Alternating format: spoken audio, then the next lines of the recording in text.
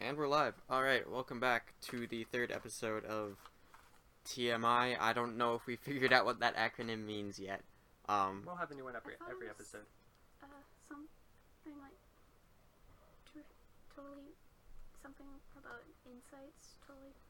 Totally. We'll figure that one out eventually. Anyway, I'm here to welcome you back. I'm joined by two of our co-hosts.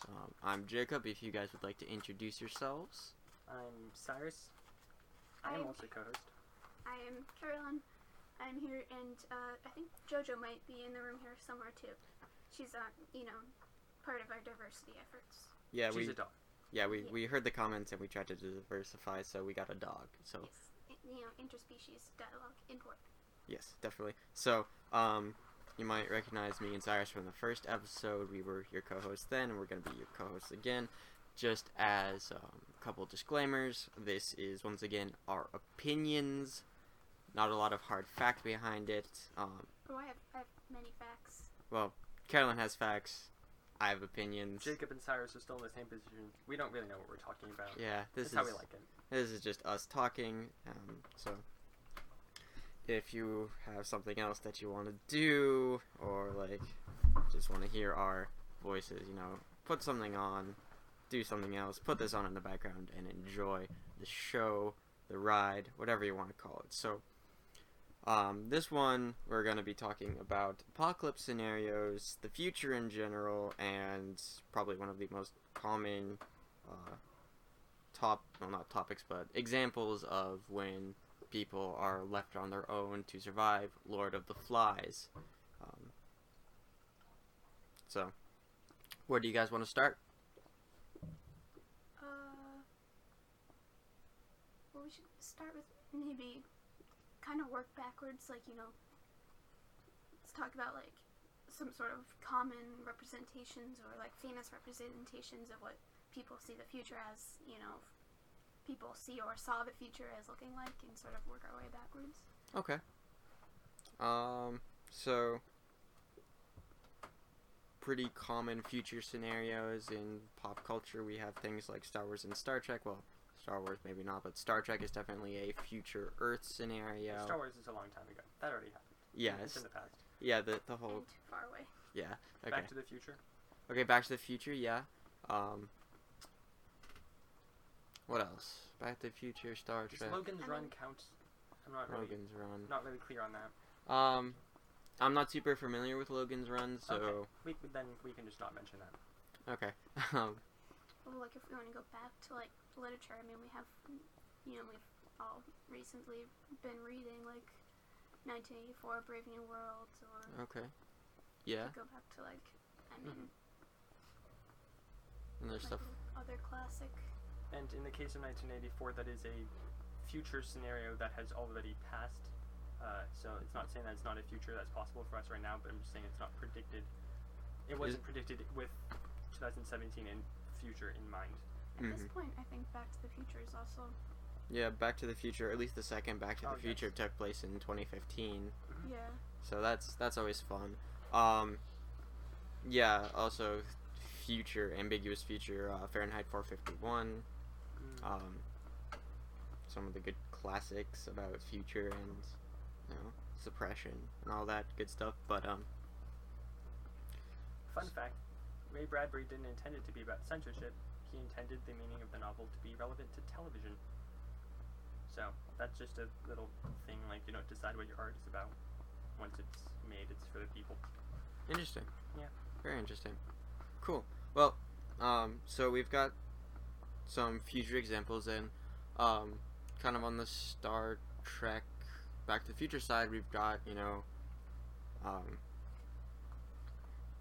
not entirely pessimistic about everything. yes, as you'll find out, most of the people on this podcast tend to look on the darker side of things.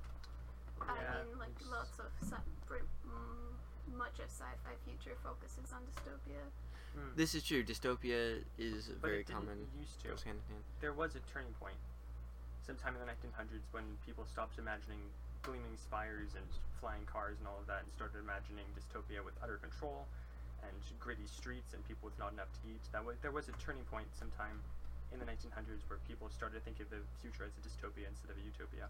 Well, I mean, there's always like dystopian and Yeah, there was odd always stuff, the but clash. like I'd say like post-industrial revolution, depression era, like people started to like in general see the future as like messier and more bleak. And during the Cold War. Well, yeah, our art and our literature and our ideas are shaped by what's contemporary to us. So, the 1920s and the Cold War were definitely some very dark times. So a lot of what was produced at that time would also be along that trend. You work with what you're given, and there's always going to be people that try to look through that soot and that darkness and find the light at the end of the tunnel. But yeah, for the most part, there are definite turning points where the dystopian future is much more prominent. And you'll also have those authors during those time periods that just fancy irony, and so they have utopias and things and arts where they sort of contrast the reality they're living in as a sort of escape or maybe statement about the reality. Definitely. But anyway, so we have two versions of the future, a utopian version and a dystopian version, which... And there's some mixes, and dystopias modeled as utopias. Yeah, and there are definitely different flavors of this, but for the most part, utopia versus dystopia. And, Star Trek is probably an excellent version of that utopian, future, at least when we're looking specifically at the Society of Earth and the United Federation. Yeah, I mean, like, it's, maybe not, like, quite think of them as extremes as utopia and dystopia, but more optimistic, pessimistic type things. Okay. I mean, Star Trek is definitely an interesting, case study, because it's, it's long running and different installments, and you can sort of examine the differences. I guess, I mean, to some element you might see that in Doctor Who too. Yeah. Like a long running show. Definitely. But for our purposes, really, it's the original Star Trek was this idea of like this bright shining future where everyone in the world could like be productive, and like it was supposed to be this idea of like a perfect society kind of thing. So and sort of things being internally like on Earth, like sort of the problems not the problems sort of being gone, that there's like the internal conflict is kind of gone, and it gives the society the chance to go out to the stars and explore. They're no longer fighting with each other, and if you think about the politics of the time it came about, and it was very important or significant that the original cast represented different nationalities. Definitely. Right. So Gene Roddenberry was very progressive. So one of the topics we wanted to talk about was this optimistic sort of utopian view of the future. How do we get there, and how do we avoid taking the steps of getting towards that more pessimistic, dark dystopia? At least I'm pretty sure that's what we were talking about before we started recording. I think one of the things I've noticed just from spending too much time on the internet is that more popular like upcoming genre and like science fiction writing, or just science fiction theories in general, would be a sort of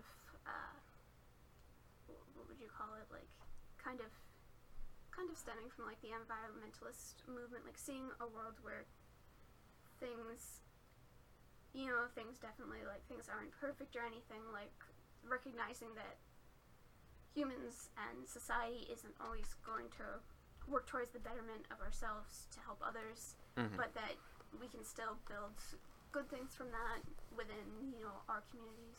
Solar punk, that's what I was thinking of it. Sort of a recent genre, and just obviously from the name, lots of focus on like renewable energies, but it's all sort of focused on, individuals and communities like building something good, not necessarily society progressing, which I think is interesting and probably more realistic. Yeah, that's true, because many how do we get there questions and sort of like books you read where utopia and dystopia, it's because a sort of giant step has been made in either one direction, like a huge uncovering or something, or like a discovery in science. So like science has made a leap, and suddenly we can do things we've never done before, and we don't know how to control it, and that's how things get out of control. And so but reality is awfully gradual,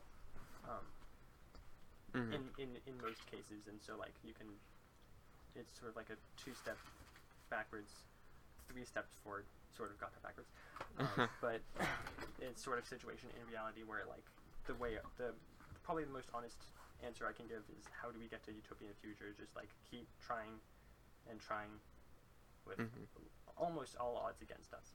Yeah. Some of the things you hear about, I'd say a fairly common theme in really like, utopias or dystopias, if they involve like a sort of overarching, government or authority, they often involve like the backstory, involves some sort of like disaster or war, like some sort of room that the new authorities like rise out of. Oh, absolutely. Yeah, in 1984 there's a revolution in The Giver. There's the 9-Year War, I believe, in The Giver. Something like that. I don't remember it being named. It was named at some point. There was some conflict. Yeah, generally in these stories, some kind of event, some kind of apocalyptic event happens, and that allows these people who think they're doing this for the betterment of their society take power, and eventually it transforms into this thing that's no longer for the betterment of people, but for the suppression and the maintaining of the order and power. There's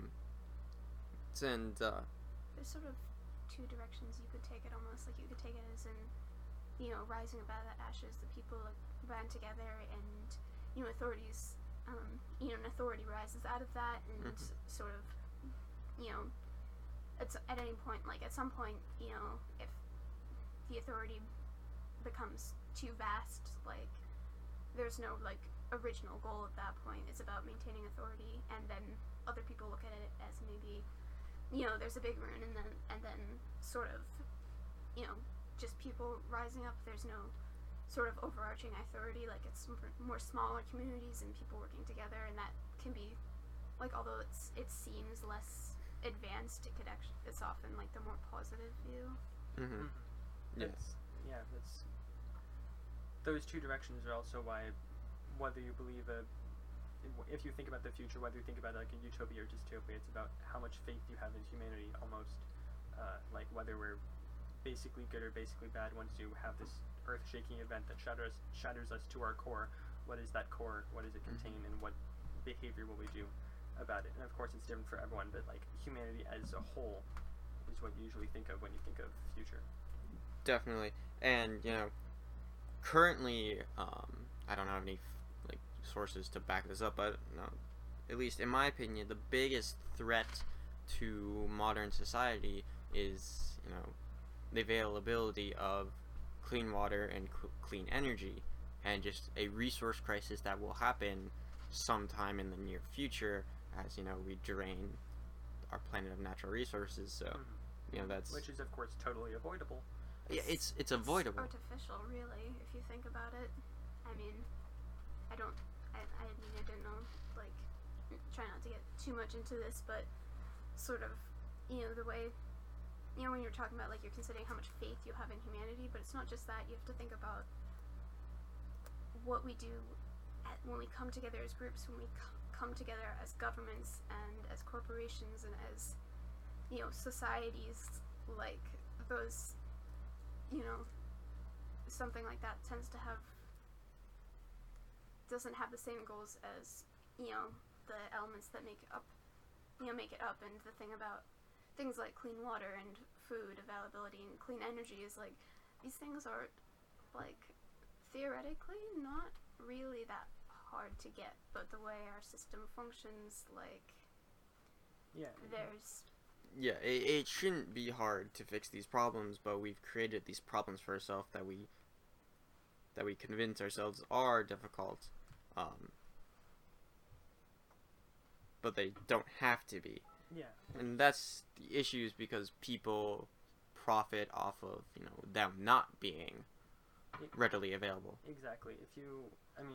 It's true, the point, like, once you come together as a group and, like, as a corporation, like, how will you act then? Which is why I was like, if something like a war, which is what happens in most of the dystopian or utopian novels, if something like a war sort of brings us all down as equals at that point, then if there's such a war that everyone loses the power that they've carefully brought up just because of this violence, then how does that affect us? Mm-hmm. When we don't have those incentives or motivations like money to keep resources away from people. Yeah. Or if they no longer can, sometimes disasters. Sometimes you see this more in utopian, so I suppose you could see it as an element of dystopia too, is that, whatever's holding the power, whether it's, people like, disproportionately powerful people, or just corporations or authoritarian government, like, sometimes you see, like, in future scenarios is, that something happens that wakes people up, that this just can't go on anymore, and the power of people, like, they don't accept something any longer, which is probably more optimistic than a war or a disaster taking those things out. But it's also, if you think about it, it's more optimistic because and this might just be me being pessimistic, which is something I love, but if it could also seem less realistic, really, because if you see how much people can put up with without saying, like, this is where they need to stop, like, you keep moving the line back and back, and you can see people, or, like, societies doing this really easily, actually, and with almost no backlash. And so, like, when do you stop moving the line back until the line is just erased by some sort of event? So that's like a really good point about, like, moving forward toward the future, is that we can't, like, in reality, like, you can't expect, government or businesses or anyone or society, as a whole to advance forward, like, if we want to build the future that we want, it takes individual action, it takes, unlearning some of the things you've been taught as part of society. Which is something that not all people are willing to do, or some people find it hard to do, or some people have incentives not to do, which is the issue.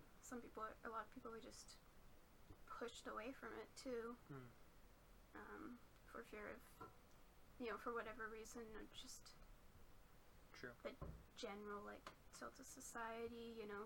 People don't want to say these things because they seem radical or ridiculous, but that has much more to do with the frame of reference you're raised in than anything else. Yeah, so, to move radically forward, sometimes you have to think radical thoughts, and,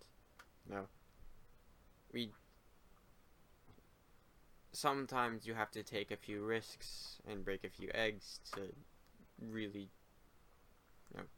push forward and see how far you can take things. And there's always the concern that you will take something too far, but that fear of the unknown and being scared to try didn't get us where we are today. Yeah, I mean, there's some people that fear, on the other hand, like, the idea of, making use of your power as an individual or as a collective, making use of the power of ordinary people. sometimes scares people because they might think, like, who am I to have the right to say how things are decided? And in some ways, they are right. Like, sometimes, like, I mean, how many times in history has a government been overthrown to not really be replaced with anything better? But that doesn't mean that, you know, accepting something that's unsatisfactory won't lead to a similar conclusion. Not that I'm advocating overthrow of the government. I would never do that. Ever. No. You know, Of course not. I love the government and capitalism and the NSA. I really love the NSA. I wonder how much it hurt to say that. So, I really do love them. Anyway, getting a little off topic. But moving towards the future, one thing that a lot of people seem, well, not a lot of people, I have no statistics to back this up, but something that I think people should keep in mind is the little thought experiment, which is the plight of the commons. I don't know if you guys have heard of this at all. Not by name, could you? No, but it Okay. should be familiar. For the listeners at home and for my benefit of my co-hosts, the plight of the commons it's a little outdated and it's a little it's not the most applicable now, but it can be. It's basically this thought experiment that in rural England during whenever really small villages would have a central common ground in which people could graze their cattle. So it would I do recognize this actually. and that way it would be less taxing on the cows, would be less taxing on their own land, and so you know, this was a great benefit to the community because more cattle could be raised because there was more land and people could share the land. But eventually people started grazing more and more of their personal cattle on this common land, depleting the resources because the fields were being overspent. And seeing that, you know, this common resource was dwindling and dwindling, more and more people would put more and more of their cattle on this land to try and, you know, utilize the last of that resources effectively. And eventually, you know, this common land would become so grazed and so used that it could no longer be used for grazing cattle because all the grass had been eaten or died. So now all these people that used to graze their cattle on this common ground had to graze all of their cattle on their private property, and now they just rendered that patch of land unusable. It's a barren patch, and this can be applied to today if we're talking about, you know, something that just isn't, you know, land to be grazed on. You know, just somebody starts taking advantage of something that should be used for the common good. People start seeing that this common resources being expended heavily by a single source, and then they start trying to hoard of this, as much of this thing as possible, thus creating a competitive and untrusting environment. And this is just kind of human nature. A great example of this are battle royale games, or games like PlayerUnknown's Battleground, Fortnite, or DayZ, where the initial games start with a set amount of resources, which is plenty for each player to survive well in. And for those who don't know, DayZ is a kind of like apocalyptic, you know, zombie apocalypse scenario where, you know, I don't know, X number of players are thrown into this map and they have to survive as long as they can. And the initial seed of the game has enough resources to grow around evenly, and each player will have enough food and bandages and weaponry to survive. But this idea that, you know, somebody could be hoarding, and, you know, as soon as we get into the game, somebody will kill me for my resources, or, you know, this idea that somebody else will try and take what should be mine, we start being paranoid and we start playing into our own fears, and we have this self-fulfilling prophecy of, you know, people putting the system off balance, you know, spending too much too quickly in fear that somebody else might get to it before them. And I can definitely see something like this happening in the future as our natural resources get fewer and fewer, because it's already happening now. there's a lack of mutual trust among people to do the right thing, because history has shown time and time and again that there will always be somebody to take advantage of that mutual trust, which is unfortunate, but it's just the reality of human nature. There's, like, in relation to that, a lot of people are so worried about, being cheated or something being taken from them or losing something that they deserve, that, they can't sort of, look at the situation at large and see, like, that, okay, this could happen. I could be technically cheated out of something I believe that I deserve, but taking efforts against that will hurt me more. A lot of people just really can't see that in general. I mean that sort of idea of, the idea of being so possessive of something because you're afraid somebody else might take it, even though in reality you have enough. I mean, that plays out with money, with capital, and with resources as well. Power, definitely. Just jealousy in general. Yeah, I mean... Great motivator for bad things. Yeah, definitely. Yeah, a lot of people can't see past what... They don't realize that what they're doing is more harmful than if they didn't do anything at all. In some situations like that, they don't realize that they're the hoarding and the self-serving, the supposedly the on the surface self-serving actions in the long run hurt them more than if they didn't take those actions and if they took a less self-interested path. Mm-hmm. Or depending on the power imbalance, they know very well, but do not care. Yeah. Because ultimately they know it will not affect them as much as other people, and what they want now is more important than what they need the most. Mm-hmm. It makes me think of, just the need to protect oneself, the need to, feel that they've earned something. And there's so many parallels in today's society. I mean, I was thinking about the idea of, support systems or charity or welfare or anything. Like, a lot of people, there's, if you ever talk to people about, giving change to people in the streets, and so many people are like, well, they could, use it to buy drugs, or they could do this, or they could do that, and it's like, it doesn't matter that either way they're giving up $1. To them it's just so important that they're not cheated. And in a political sense, people worry, well, what if somebody takes advantage of the system, and to them one person taking advantage of it is worse than many people benefiting from it. Yes.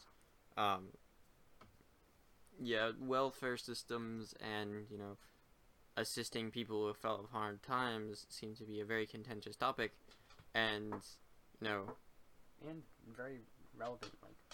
In 2015, half the people in New York who were eligible for food stamps were not given food stamps because the people in charge saw it as a sort of people holding out their hand for things that they didn't really need situation. So actually, politicians who were in charge of running this made it so extremely complicated that no one was able to actually benefit from it. Which is terrible. A lot of the time, these people, they want to get back on their feet. They want to, try and restart their lives. They can't because of extenuating circumstances, and they just need a little bit of help, and people are unwilling to give it because... The idea of earning it, or... Mm-hmm. Yeah, I feel like Okay, so America, it has a different culture than a lot of the world's in the sense that it's very individualistic. It has no communities. We do not live with our parents or their parents' parents in the same household. This doesn't really happen that commonly. America has a high sense of individuality, and your worth as an individual is what makes you relevant or useful to that society. And so that already sort of motivates jealousy in that sense, because you have all of these individuals believing that whatever they have earned. And so that's what makes that sort of sense of community, or these people benefiting off of welfare programs that they don't necessarily deserve, they feel like they don't deserve them because, well, they're fine, and if they're fine, then they sort of must have made different decisions than the people who are in a worse off situation than them. And so the individualistic sort of focus of the United States, I should say United States instead of America, has sort of encourages people to view helping each other out as possible competition. Yeah, it's certainly present in other countries, but it's especially present in the United States, I think. I mean, it has a lot to do with when you look at our history and, the formation of the United States as a coalition rather than a country like the system with our local governments and our state governments and people holding on to, being very wary of authority and all that. Like, a lot of it goes back to our founding in general. It's certainly there in other places, but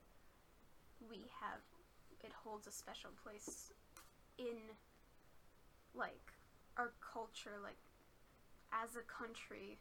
Like, it's almost in a religious sense, or ideological sense, but for patriotism, like, we hold these values very close, and we consider them part of us. Even though they have a lot of negative effects.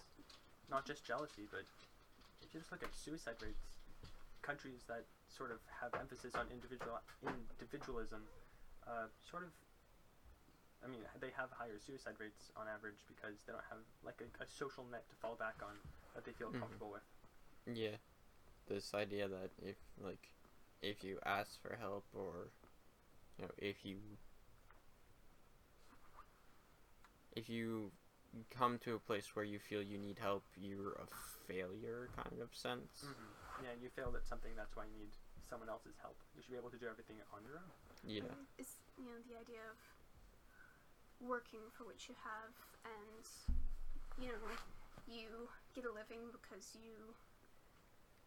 your parents worked so they could support you for as long as you need to get an education or whatever training, and then you could work for your living, and that's how you survive, and that's how you support your family. Like, it's all about, there's, like, the sense is that when you're helped by others, that, like, it's charity, they're giving something to you, it's less, and therefore you owe them. Yeah, and you discussed earlier, like, our living situations, like, the United States has a very, like, nuclear family focused thing, and didn't always, there was sort of a move towards that in the 50s, I believe, like, the sort of idealistic nuclear family. But, so the idea that you move out from your parents and you're not dependent upon them, and there's, like, the whole, like, the idea of, like, a village and, community, like, that's very strange to people. Yeah, and this is, and you can see this, like, when people make fun of someone else for living with their parents, even if, like, they can't afford to live on their own, like, that's a bad thing.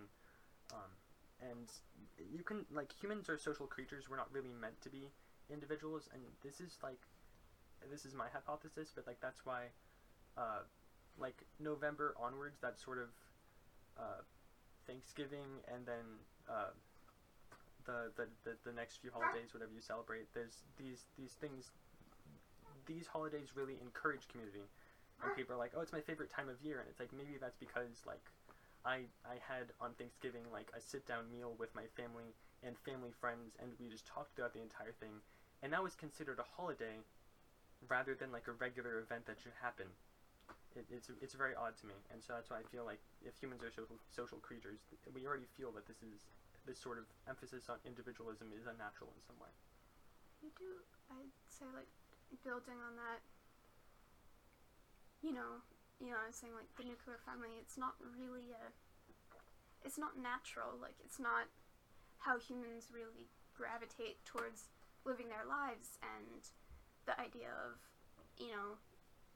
two parents or, other relatives, like, raising children alone in a house, that's, like, not only is it unnatural, it's not really beneficial. Like, if you think about communal living, there's a lot of benefits. It's better for the safety of children. It's better for people being able to stay on their feet and not, worrying about where they'll get food or other necessities. It's, it's more efficient in ways too, just because you have people working together and not, there are definitely a lot of resources that we have just because, we figure, for sort of things that we might want to use, there are a lot of resources that we collect because we'll use them at some point, whereas, so community can be just naturally efficient in some ways. Yeah, imagine the programs that we wouldn't need, imagine how the welfare programs would change if we had, this emphasis on community, if we helped each other out and we felt responsible for every citizen of our country. Imagine if we felt this sort of, need to help them because they are a fellow citizen, they are a fellow American, and that's why they deserve it just based on that. You'd have a lot less contention about welfare programs, and you'd need a lot less welfare programs because people would be more willing to help each other out naturally. Imagine if you had that emphasis on community. Those are definitely very good points, and I agree that we've kind of lost some of that community sense and that sense of togetherness, especially on some of the smaller scales, and that's kind of just a symptom of today's society and the way that we've progressed, and it does draw back to some of our roots in our founding. A lot of it is just the size and scale of the United States, how big how large the nation has become, and just how many people, the vast number of people that just live in the world in general today. Yeah. So we're seeing populations on a scale that, when these initial systems were developed,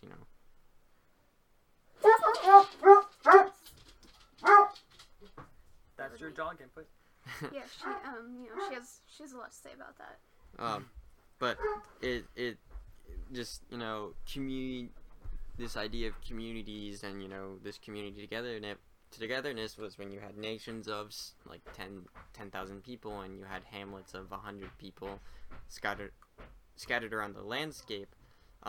With such an interconnected and fast-paced world, it gets very easy to lose some of that stuff. Of course. That's one of the things I see about sometimes the either more optimistic or just realistic visions of the future and how we move towards a better world is sort of, in some ways returning to more emphasis on community, on helping each other, while also, merging that with this interconnected world, and the idea is that that we all help each other. It doesn't necessarily mean a large nation communist or socialist, communist really. It doesn't necessarily mean a very controlling, overarching government. Maybe it means, more power in communities while still maintaining some of that connection. In Isaac Asimov's first robot book called Caves of Steel, I wouldn't consider it either utopia or dystopia. It's just a possible future. Everyone lives in these cities with a capital C because they're much bigger and more dog input. Just wait a bit.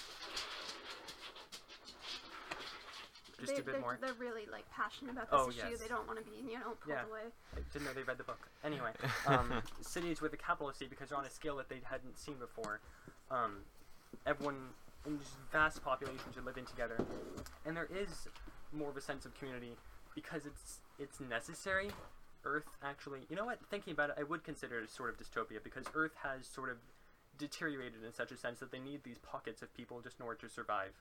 And so I can see how an emphasis on community would be necessary in dystopias.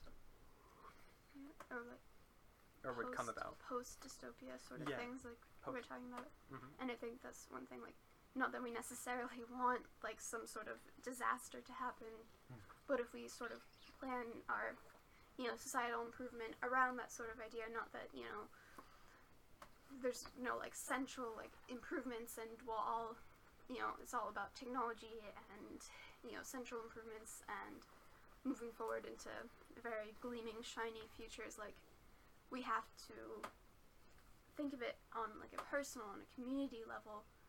We, not necessarily thinking, oh, there's gonna be a disaster and we have to build up our society around that, but that improvement can come in smaller, more individual ways, and it's not all about technology. Sometimes it's just about people learning to, sometimes it's just about improving the lives of people, and that's not always technological. Mm-hmm. Yeah, and we can emphasize that sort of,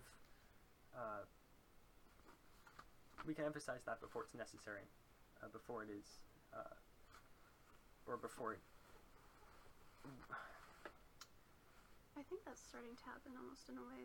I'm gonna get into politics. Sorry, but with the current, whole hubbub over net neutrality and the United States political scene in general, and people feeling rather ignored by politicians, I think one of the things that makes been like this significant is it's really so clear cut. Like,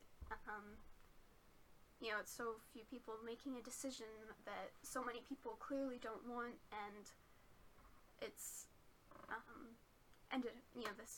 the net neutrality, especially because it affects the internet like a lot, which is where a lot of modern like activism, like power to the people, comes from, because it's such a great tool where just anybody really can make their voice heard if enough people want to listen.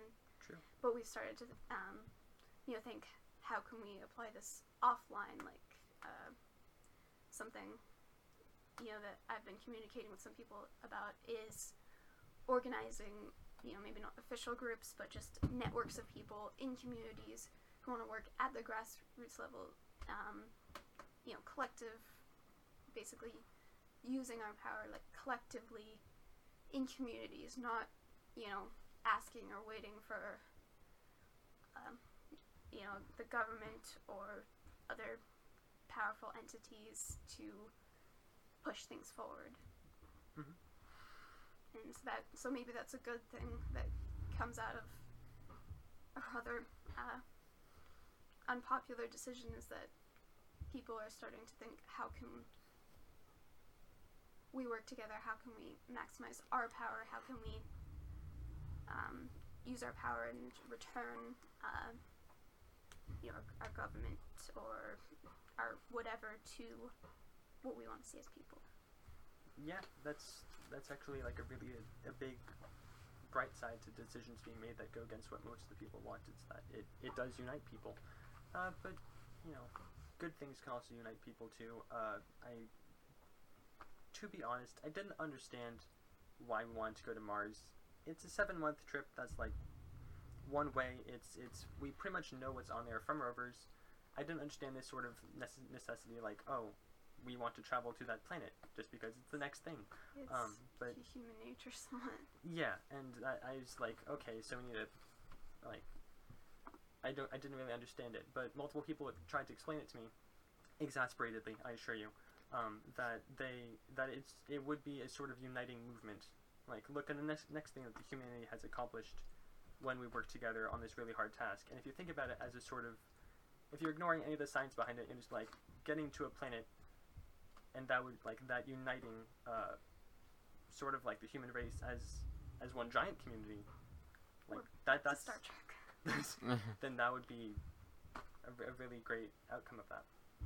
Also, looking towards the future and planetary colonization, if we can learn from our mistakes on Earth, and we find, we can terraform planets, and, it's kind of like moving to new planets is kind of like a soft reset almost, as far as, we can go forward.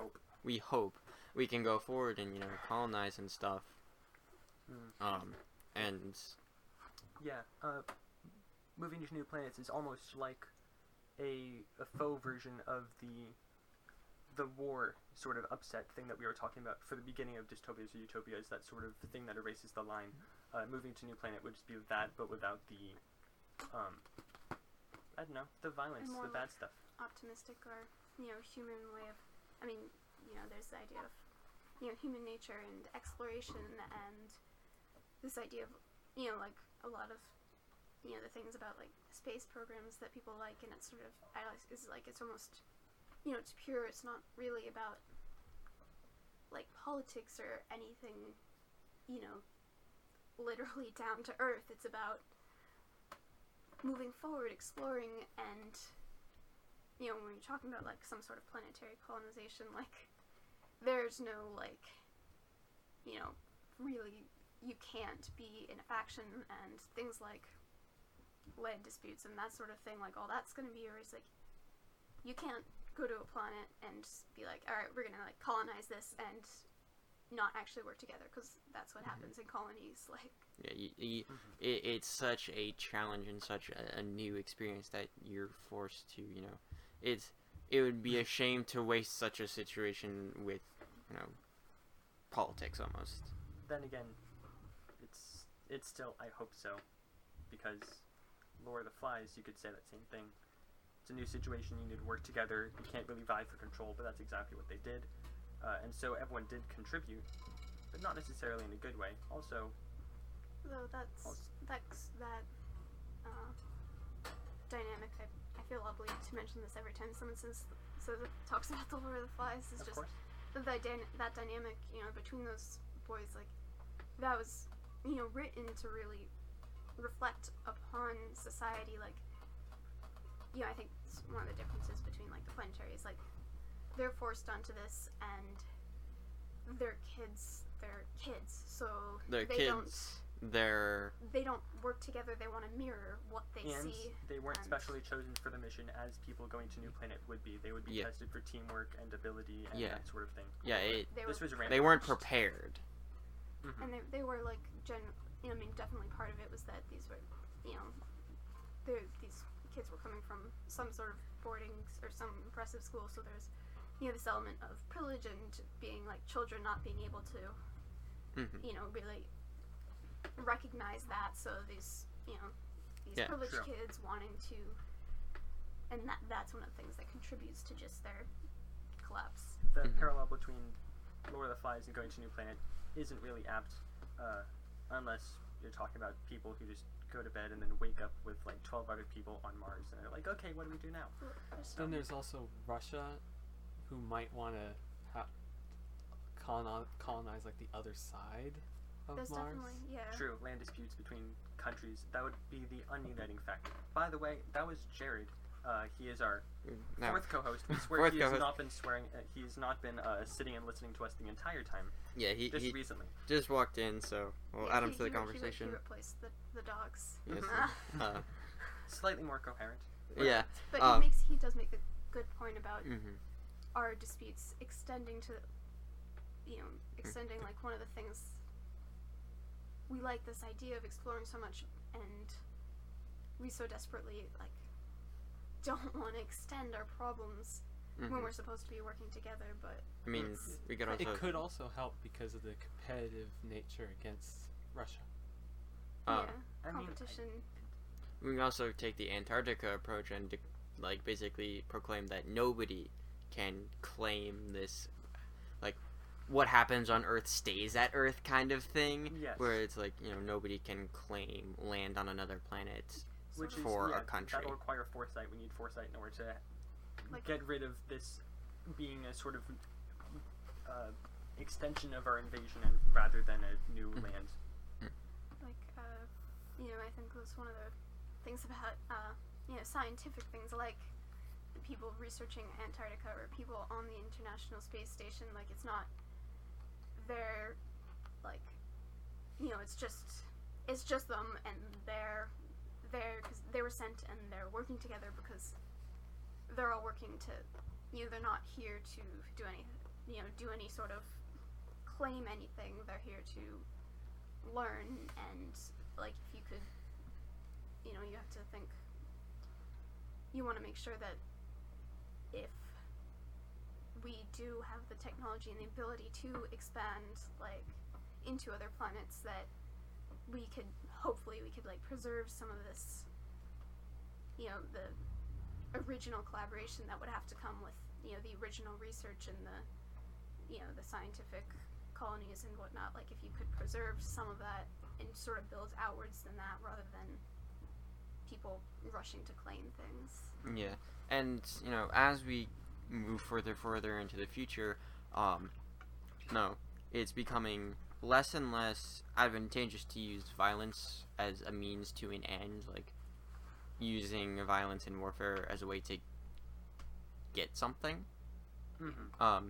No, just with public perception and an increasingly global world, you know, using wars to, you know, to get something from another nation, To achieve a definite to achieve a goal, is becoming less and less advantageous, and A lot more messy and complicated. yeah, it's messy, it's complicated, and it's not Eternal.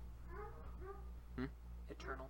yeah, it's not really applicable anymore. It's almost getting hit, like the effectiveness of war and violence and all that. Like, it's certainly, it's probably not going anywhere for a while, but it's, you know, its effectiveness is getting hit at the end of more and more powerful weapons, this mutually assured destruction type thing, and, you know, also on the end of people connecting with each other and wanting to not necessarily just being willing to just not necessarily wanting to, you know, start wars and violence. Like, people are connecting with each other and they're more aware and more individual. They're not simply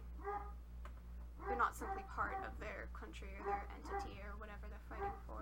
Yeah, this idea of larger army diplomacy is really not going to become a thing of the past fairly soon. So, you know, being able to see past our petty nature and realize what's for the good of everyone is really going to be the biggest hurdle. Yeah, these things, it's not sustainable, so if we want to avoid being forced to by disaster, we're going to have to start considering how we move forward, you know, start really critically thinking about what we learn about and the world. Yeah, so so we just broke the 52-minute mark, and that seems to be, you know, the general length of these things, so that Not should... that we would know. Not that we would know, but we also have, you know, I think this conversation has really emotionally affected one of our hosts, and she is being very vocal about it. Mm-hmm. Yeah. So, yeah. So we are going to wrap it up for now, but just thank. And yeah. And another co-host. Yeah, two of our co-hosts have. Yeah. They've been overwhelmed. Yeah, So we went too broad today. We'll keep it simple next time they're around. Yeah, they want to explore other things now. Anyway, thank you once again for listening in and listening to a bunch of people talk about random stuff. Yeah, so Power to the people, folks. power to the people. Have it. I love you, NSA. I love you. Have Fight grassroots campaigns, folks. Work together. You actually do have power, people. Like, yeah, the government, like, yeah, it exists because of you. They work for you, so, like, you know, just in case. That's not a joke. You haven't had enough, like, I didn't know if, like, my revolutionary rhetoric was, you know, explicit enough, so I just wanted to, you know. Yeah. Yeah. Anyway, Revolt. with that one last message from our co-host Carolyn. Well, thanks once again, and have a good one.